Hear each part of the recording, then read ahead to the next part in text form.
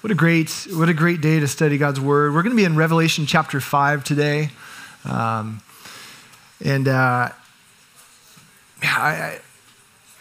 This week has just been phenomenal in some sense, just studying this passage of text. In all my limited years of studying God's word, I've never come across a chapter that's so linked back to the Old Testament as Revelation chapter 5. I think it's easy to find maybe 100 or so references back to the Old Testament just from this chapter alone. I'm only going to scratch the surface, kind of trying to boil and compress everything down into 35 or 40 something minutes if possible. But it's a really phenomenal chapter. So whatever I kind of leave on the table, I pray you guys just dig in, be like with the Bereans, take it home, study it. It's phenomenal. But there was something that happened on April 14th, 1970, that really became famous or infamous words. For those of you who are around and remember, the phrase was, "Houston, we have a problem."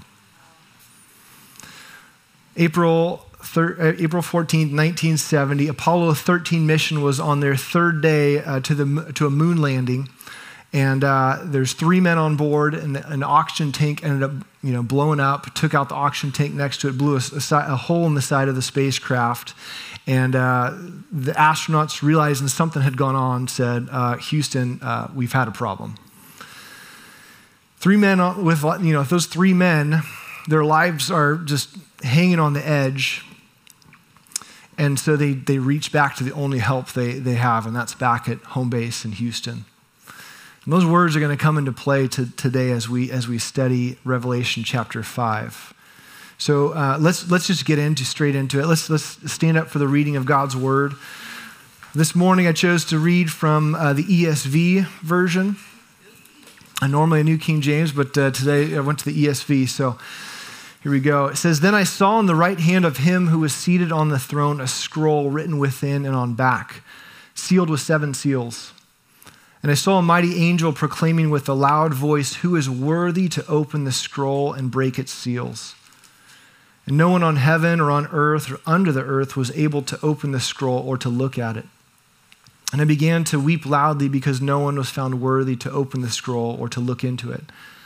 And one of the elders said to me, 'Weep no more. Behold, the Lion of the tribe of Judah, the Root of David, has conquered, so that he can open the scroll and its 7 seals.' And between the throne and the 4 living creatures among the elders, I saw a lamb standing as though it had been slain, with 7 horns and 7 eyes, which are the 7 spirits of God sent out into all the earth. And he went and took the scroll from the right hand of him who was seated on the throne. And when he had taken the scroll, the 4 living creatures and the 24 elders fell down before the Lamb, each holding a harp and golden bowls full of incense, which are the prayers of the saints.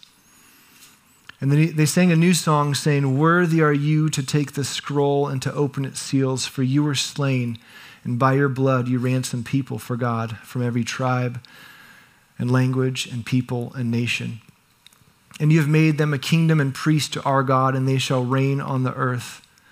Then I looked and heard around the throne and the living creatures and the elders the voice of many angels, numbering myriads and myriads and thousands of thousands, saying with a loud voice, 'Worthy is the Lamb who was slain to receive power and wealth and wisdom and might and honor and glory and blessing.'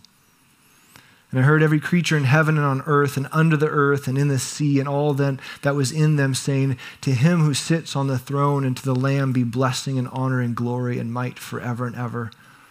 And the 4 living creatures said, 'Amen.' And the elders fell down and worshiped." Let's pray. Lord, we look to your word, Lord, to speak into the conditions of our hearts and our lives, Lord.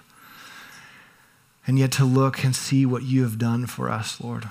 This great and mighty thing that was long foretold. Lord, I pray you bring us to a place of responding to this message today, Lord, by your Spirit.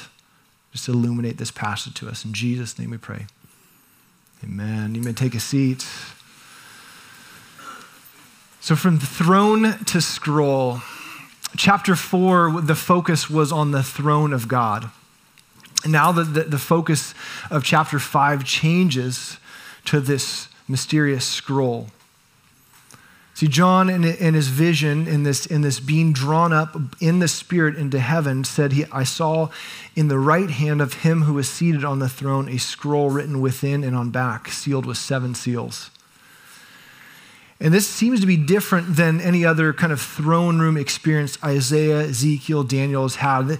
In their view, they were seeing heaven from the earth, in a sense. But in this sense, John is in the Spirit taken up into heaven. And so whatever he views, he has the viewpoint from heaven itself. But what he sees is very similar and is almost copies of what the prophets had seen before. In Daniel chapter 7, Daniel's view into heaven, he says, "And I looked, and thrones were placed, and the Ancient of Days took his seat. His clothing was white as snow, and the hair of his head was pure wool. His throne was fiery flames, and its wheels were burning fire. A stream of fire issued and came out of it from before him, and thousands served him, and 10,000 times 10,000 stood before him. And the court sat in judgment, and the books were opened." Very parallel passages, Old Testament and New. This is why we cannot unhinge the New Testament from the Old. They're locked. And so this book, this scroll comes into view as John turns his gaze and sees that all of heaven is looking at this scroll that is held in the right hand of this Ancient of Days, the Heavenly Father. And in Greek, that word's the biblion, or a book or scroll. And it's a written document or parchment on skin. And it seems to be that there's many books in heaven. Revelation 20, verse 12 says, "And I saw the dead and the great and small standing before the throne, and books were opened. And then another book was opened, which is the book of life. And the dead were judged by what was written in the books, according to what they had done." Except this book in Revelation chapter 5 seems to be a little more important. There's a difference to it. And that difference is because it is written on both sides, written on the front and also on the back. And it also has been sealed with 7 seals. No other book in heaven seems to be sealed like that. Daniel, as he's given word in his prophecy, is finishing up his prophecy in Daniel chapter 12, he's told to seal up the words until the end time. And now John is in heaven is shown this scroll that is sealed, and there's only one that can open it. And the fact that it's sealed on both sides, or it's written on both sides and sealed with 7 seals, actually brings us back to Jeremiah chapter 32. Jeremiah chapter 32, Jeremiah the prophet is told to go and buy a piece of land, a property. And so in verse 9 says, "And I bought the field at Anatoth from Hanamel, my cousin, and I weighed out the money to him, 17 shekels of silver, and I signed the deed, and I sealed it, got witnesses, and weighed the money on scales." So that piece, that scale, or that the scroll that Jeremiah then takes, and he seals it, and he signed it, it was the title deed to a piece of land that God had told him to buy. And yet he seals it because Jeremiah would have had a seal, and possibly the property owner would have had a seal. And so it would have been sealed, this document. And that seal was the outside of that document often was the more general purposes of the title deed that all could see. I guess if you really wanted to, you can go and see my title somewhere at a bank, but you wouldn't be able to see all the details that are there for my house, right? And so this scroll that's been sealed by Jeremiah, it was a title deed to a piece of land, and it had different seals set on it, or in the Greek, they're called bullas. So we have, from ancient history, we have a few of those bullas, and there's different symbols on them all. These seals or impressions that are sealed, in this case, Aramaic papyrus. In this case, it was clay, sometimes it was wax. But it said significant that only the holder of those seals could then open it. And so we have as this document that the Ancient of Days, or God the Father, is holding in his right hand at the throne. So what is so special that requires this scroll to be opened with these different seals? And so therefore there's a proclamation. And it says, I saw a mighty angel proclaiming with a loud voice. And this strong angel proclaims with a loud voice, who is worthy to open the scroll and to break its seal? And I wonder sometimes, what set this angel apart? Why call out his strength or his might? New King James says a strong angel. I mean, aren't all angels strong? Or does this one just have Arnold Schwarzenegger muscles? That he was this raw. And so he proclaims with his loud voice, and this is what interests me, is a challenge is set forth in heaven. We don't think of heaven as being a place that's challenged, but in this case, there's a challenge that's set forth. And that challenge that's set forth is, who is worthy to open the scroll and break its seals? Do you know worship and worthiness are the same root word? Worship is ascribing worth to something. Worth is to ascribe weight, or the original meaning of Greek is a proper weight. It was in the balance of the scales. So Jeremiah, for the land, for that property, he had to weigh out 17 pieces of silver. And that was the balance for that land. And so who is worthy, who has the weight to open this scroll and then to begin breaking its seals? Much like an encrypted email back and forth between people, proton mail, I think you have to have a special key on both ends to be able to open and decipher this email. That seems to be what the seals are. You have to not have knowledge or have ability to know what these seals mean. And so the drama begins in heaven. Do you ever think of drama in heaven?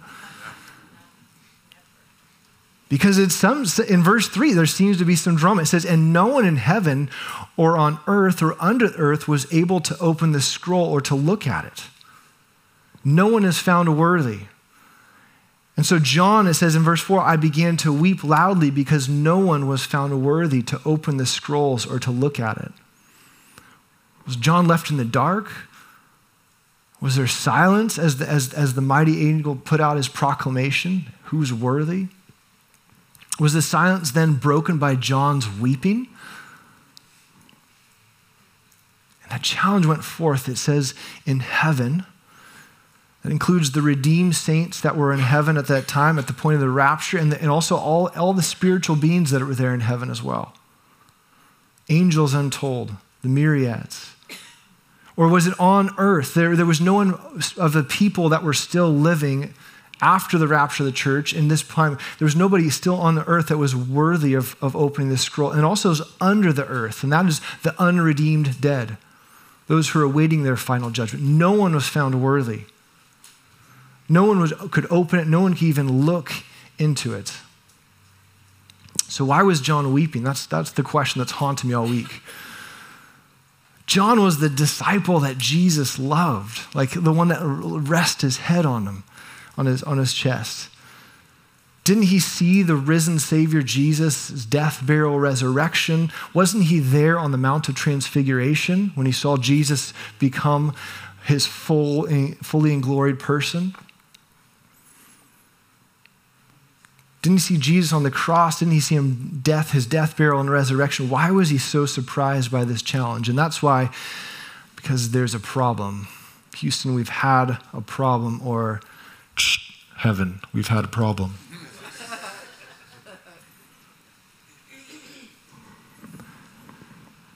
You got to remember the context. John, the last of the 12 disciples, alone on the island of Patmos.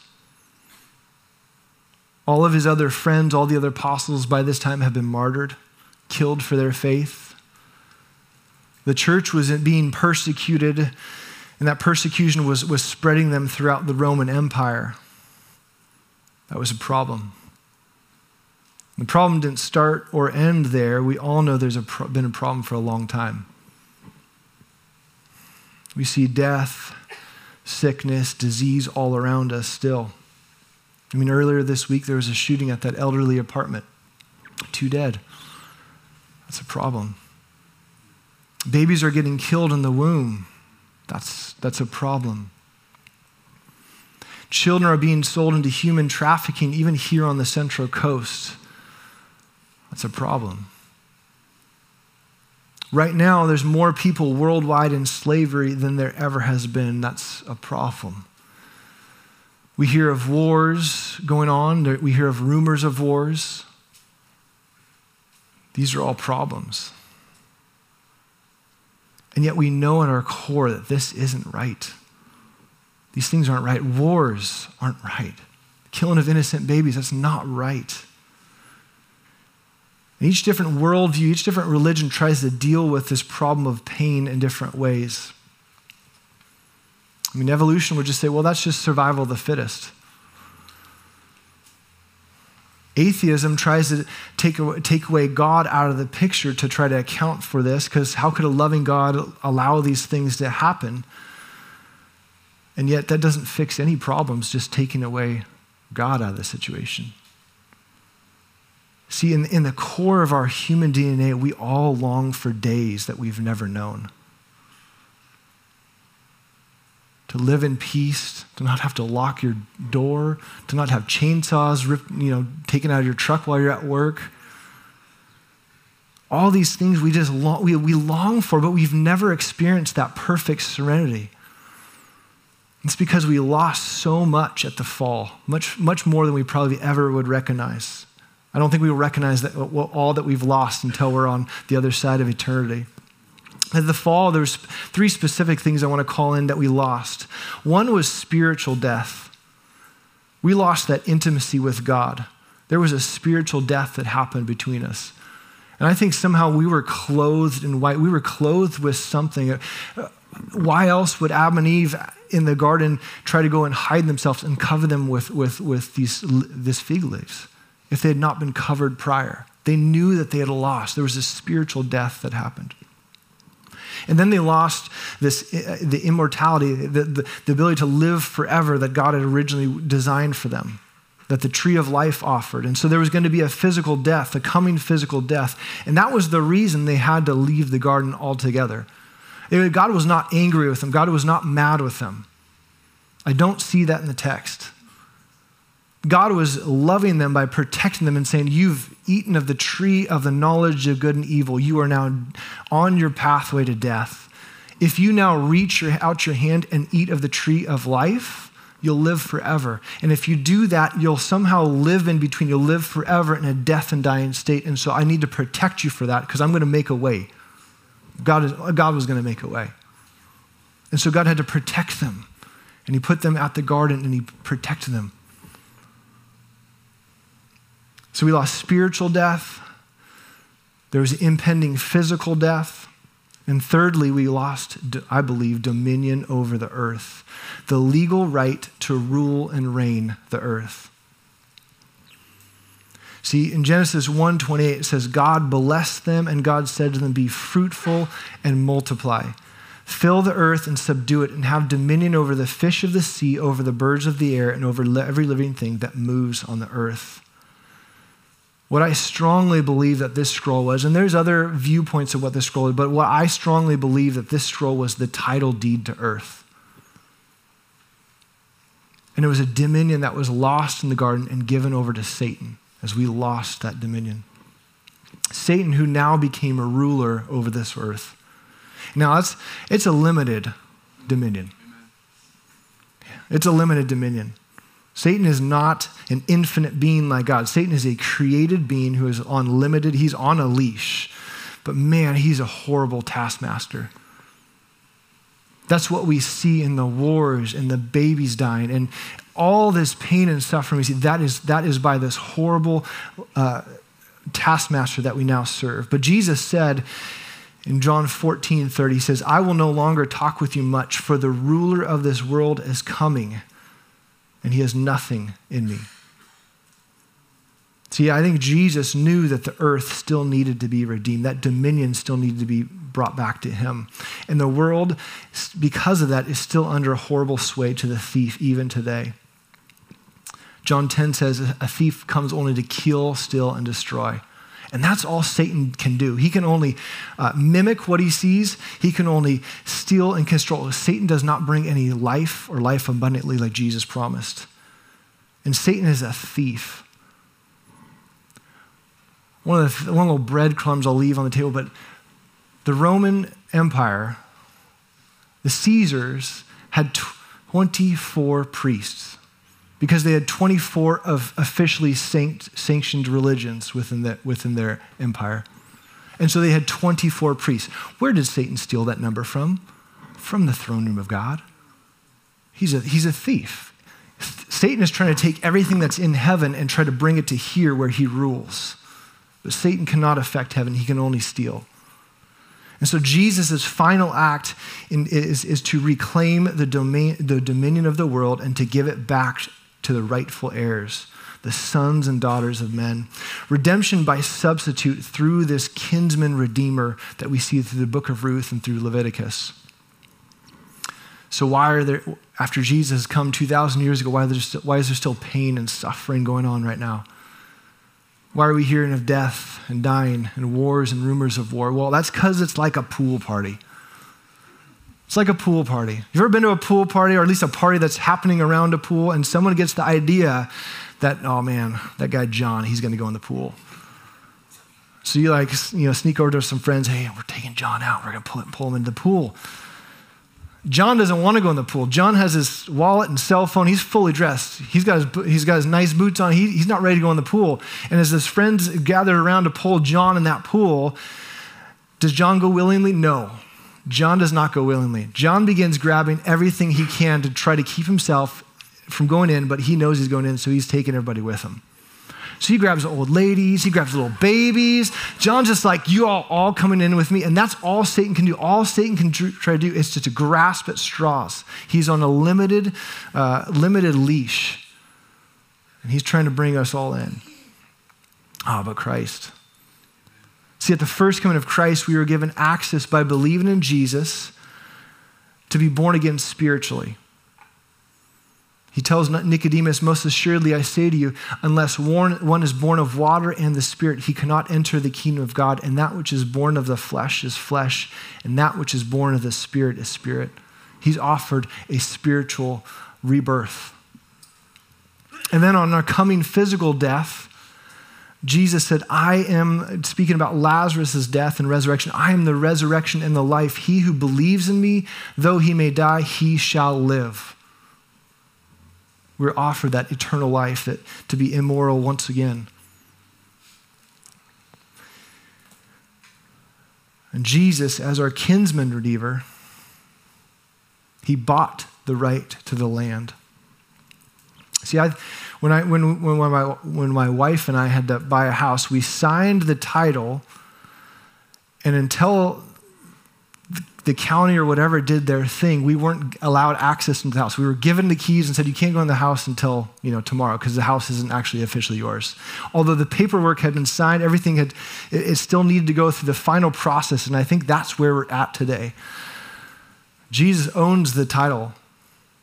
He's the rightful heir, and yet he has yet to take it back in his final coming, in his second coming. And I believe that's what was being talked about at the Mount Transfiguration. He was given his intention to purchase, to redeem back the earth and the land. And he had witnesses. He had the two heavenly witnesses, Moses and Elijah, and he had his three earthly witnesses, his three disciples, James, John, and Peter.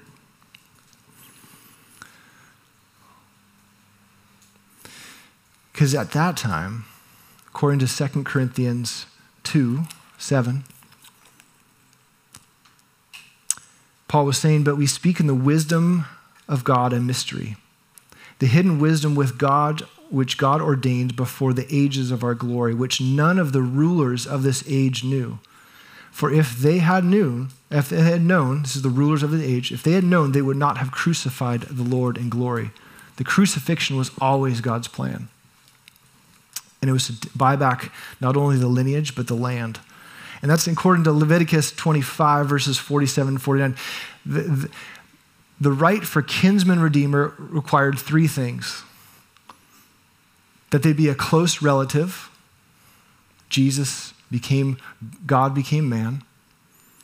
They'd be willing. Boaz's relative, the unnamed relative, was not willing to redeem the land or the lineage.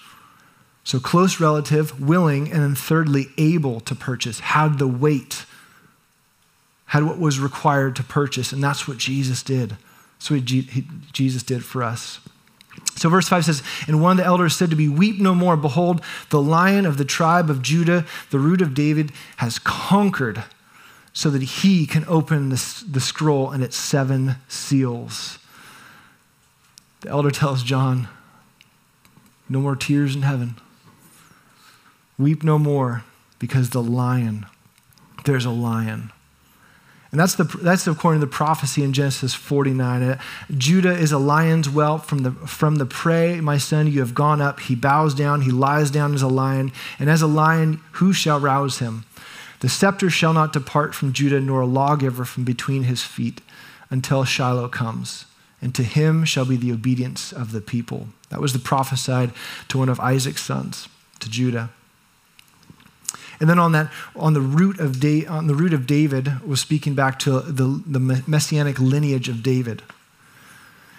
Isaiah 11 says, there shall come forth a rod from the stem of Jesse, and a branch shall grow out of his roots. And in that day there shall be a root of Jesse who shall stand as a banner to the people, for the Gentiles shall seek him, and his resting place shall be glorious. It's that one that has conquered. That word for conquer is nikeo. It's to overcome.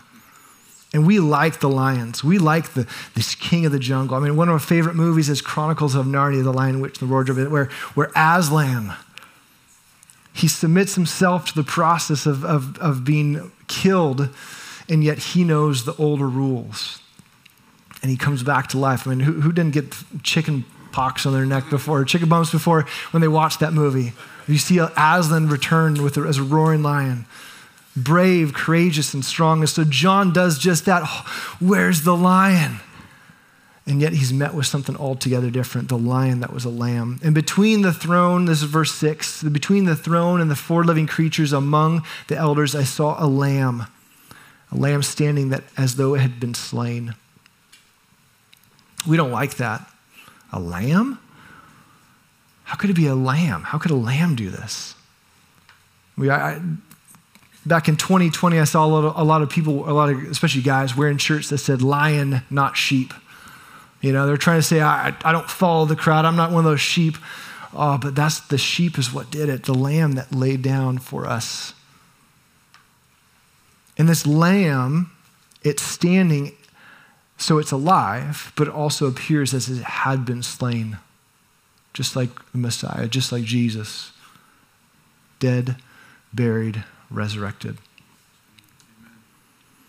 And this is the title that somehow God has taken on from the foundation of the world. In Revelation 13:8, it says, all who dwell on the earth will worship him whose names have not been written in the book of life of the Lamb slain from the foundation of the world.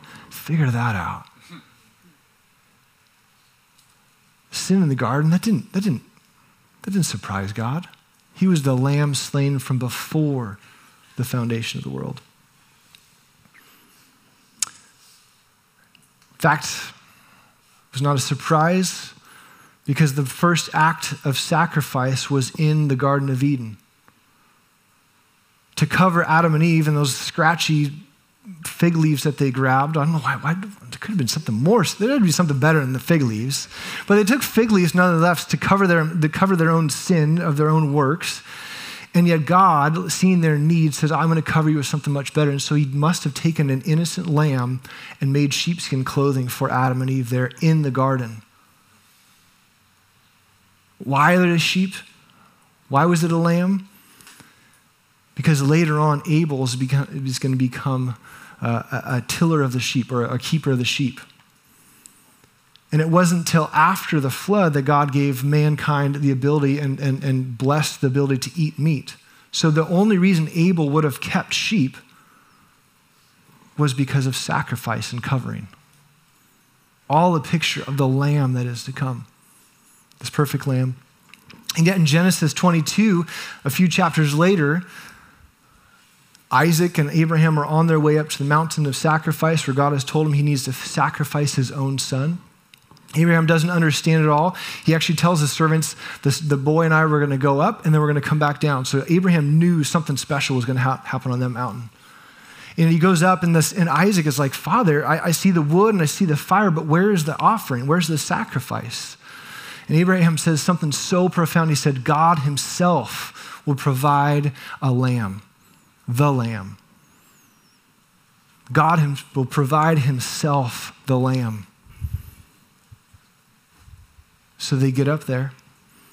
Abraham goes to follow through and he's stopped by the angel of the Lord and he turns around and what does he see? Does he see a lamb? No, he sees a ram. Why does he see a ram? God will provide a lamb, right? Well, because that would come at the cross. The lamb would be provided there. Well, this is all foretold. But this lamb is different that John sees. This lamb has 7 horns and with 7 eyes, which is kind of weird to think about, but this is the picture, and goes back to Old Testament prophets and the visions they saw. These are the 7 spirits of God sent out into all the earth. 7 signifies in Scripture spiritual perfection. So 7 horns speak of a perfect kingdom. Daniel chapter 8 says, and the male goat is the kingdom of Greece, and the large horn that's between its eyes is its first king. So horns are kings with kingdoms, and Jesus will reign over all of the kingdoms perfectly. And the 7 eyes are the 7 spirits of God into all the world. Isaiah 11 verse 12 says, the spirit of Yahweh shall rest upon him, the spirit of might and understanding, the spirit of counsel and might, the spirit of knowledge and the fear of Yahweh. Jesus is all-knowing. This lamb's all-knowing to everything that happens in the world. And so the lamb approaches the throne and takes from the right hand of him who was seated on the throne. What was that approach like? All of heaven's gaze must have been there, watching this slaughtered lamb but alive go and take from the Ancient of Days that scroll. Oh, it goes right back to Daniel chapter 7, verse 13 and 14. Daniel was saying, I was watching in the night visions, and behold, one like the Son of Man coming with the clouds of heaven. He came to the Ancient of Days, and he brought them near before him. Then to him was given dominion and glory and a kingdom, that all the peoples, nations, tongues, and languages should serve him. His dominion is an everlasting dominion which shall not pass away, and his kingdom the one which shall not be destroyed. This event of the Lamb taking the scroll was long foreshadowed. Verse 8 says, and when he had taken the scroll, the 4 living creatures and the 24 elders fell down before the Lamb, each holding a harp and golden bowls full of incense, which are the prayers of the saints.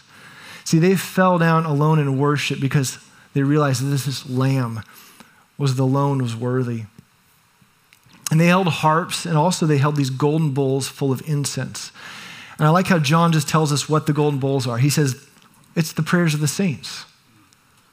And this week we were in youth group, I was teaching through Luke 18, where Jesus teaches the disciples to pray and to not lose heart.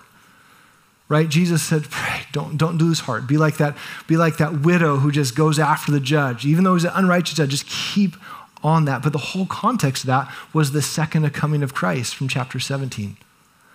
We're to pray. And why? Why does that fit into the second coming of Christ? Because every time we pray for healing from sickness, from a comfort of loss of life, from wars that will cease, to the ability to live in safety, when we pray those things, we're praying the Lord's Prayer. So he said to them, when you say, pray this, our Father in heaven, hallowed be your name, your kingdom come, your will be done on earth as in heaven. We're praying for the second coming of Christ that will bring in his everlasting dominion, the perfect dominion.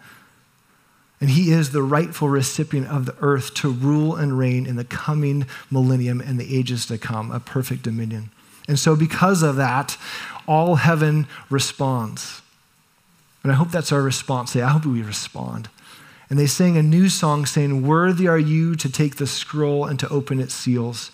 For you were slain, and by your blood you ransomed people for God from every tribe and language and people and nation. And you have made them a kingdom and priests to our God, and they shall reign on the earth. This is the cry of the ransomed people. Have you considered recently what you're ransomed, what that cost? They were a ransomed people, and they just began to cry out, "Worthy are you, Lord." And it says, and they shall reign on the earth. There's a future ruling and reigning for those saints. And then John looked, verse 11, I heard around the throne and the living creatures and the elders, the voice of many angels, numbering myriads and myriads and thousands of thousands. There was an innumerable amount of creatures in heaven. Uncountable, unfathomable, strong angels, beasts with four heads, and all, just a wonder, and myriads of myriads. And they all began saying with a loud voice, "Worthy is the Lamb who was slain to receive power and wealth and wisdom and might and honor and glory and blessing." Oh, there's a worthiness, there's an acceptable weight to you, Jesus, to you, Lamb that was slain. And then he hears of every creature in heaven and on earth and under the earth and in the sea and all that's in them, saying, "To him who sits on the throne and to the Lamb be blessing and honor and glory and might forever."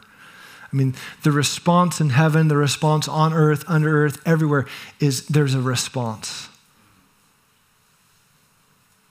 Everyone responds. And the four living creatures, again, they put their amen stamp on that. Amen. And the elders fell down and worshiped.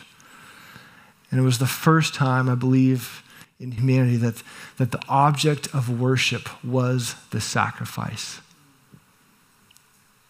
We worshiped the Lamb that was slain as the sacrifice. The object of worship was the sacrifice thing. So church, how will you respond today? Because you must respond. Either you respond by saying, "No thanks, I'm going to try to do it my own way," or you respond by saying, "I've never accepted Jesus as my Lord and Savior. I need to believe and confess in him today because he is the Lamb slain. He is my lion." Or do we who walk around in self-righteousness saying, "Oh, I don't deserve this crown," and just throw it down at his feet, this own perceived self-righteousness? Oh, we must respond. And one of the ways we're going to do that is respond to communion. I forgot my communion.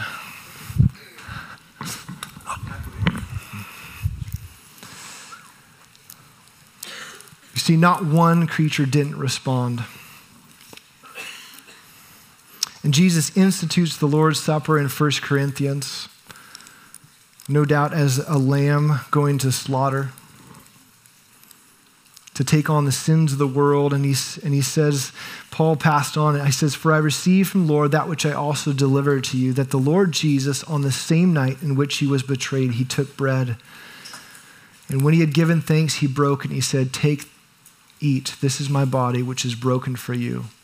Do this in remembrance of me.'" If you want to remember, respond by remembering what Christ did with his body. Eat.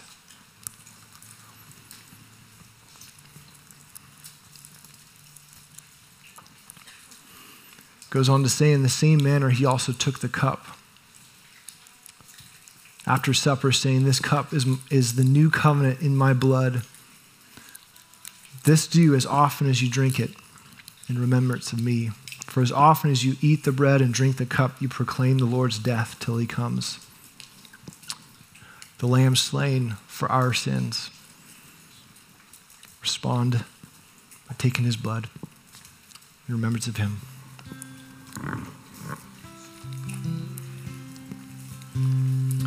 Thank you, church. Respond with worship. Respond in prayer.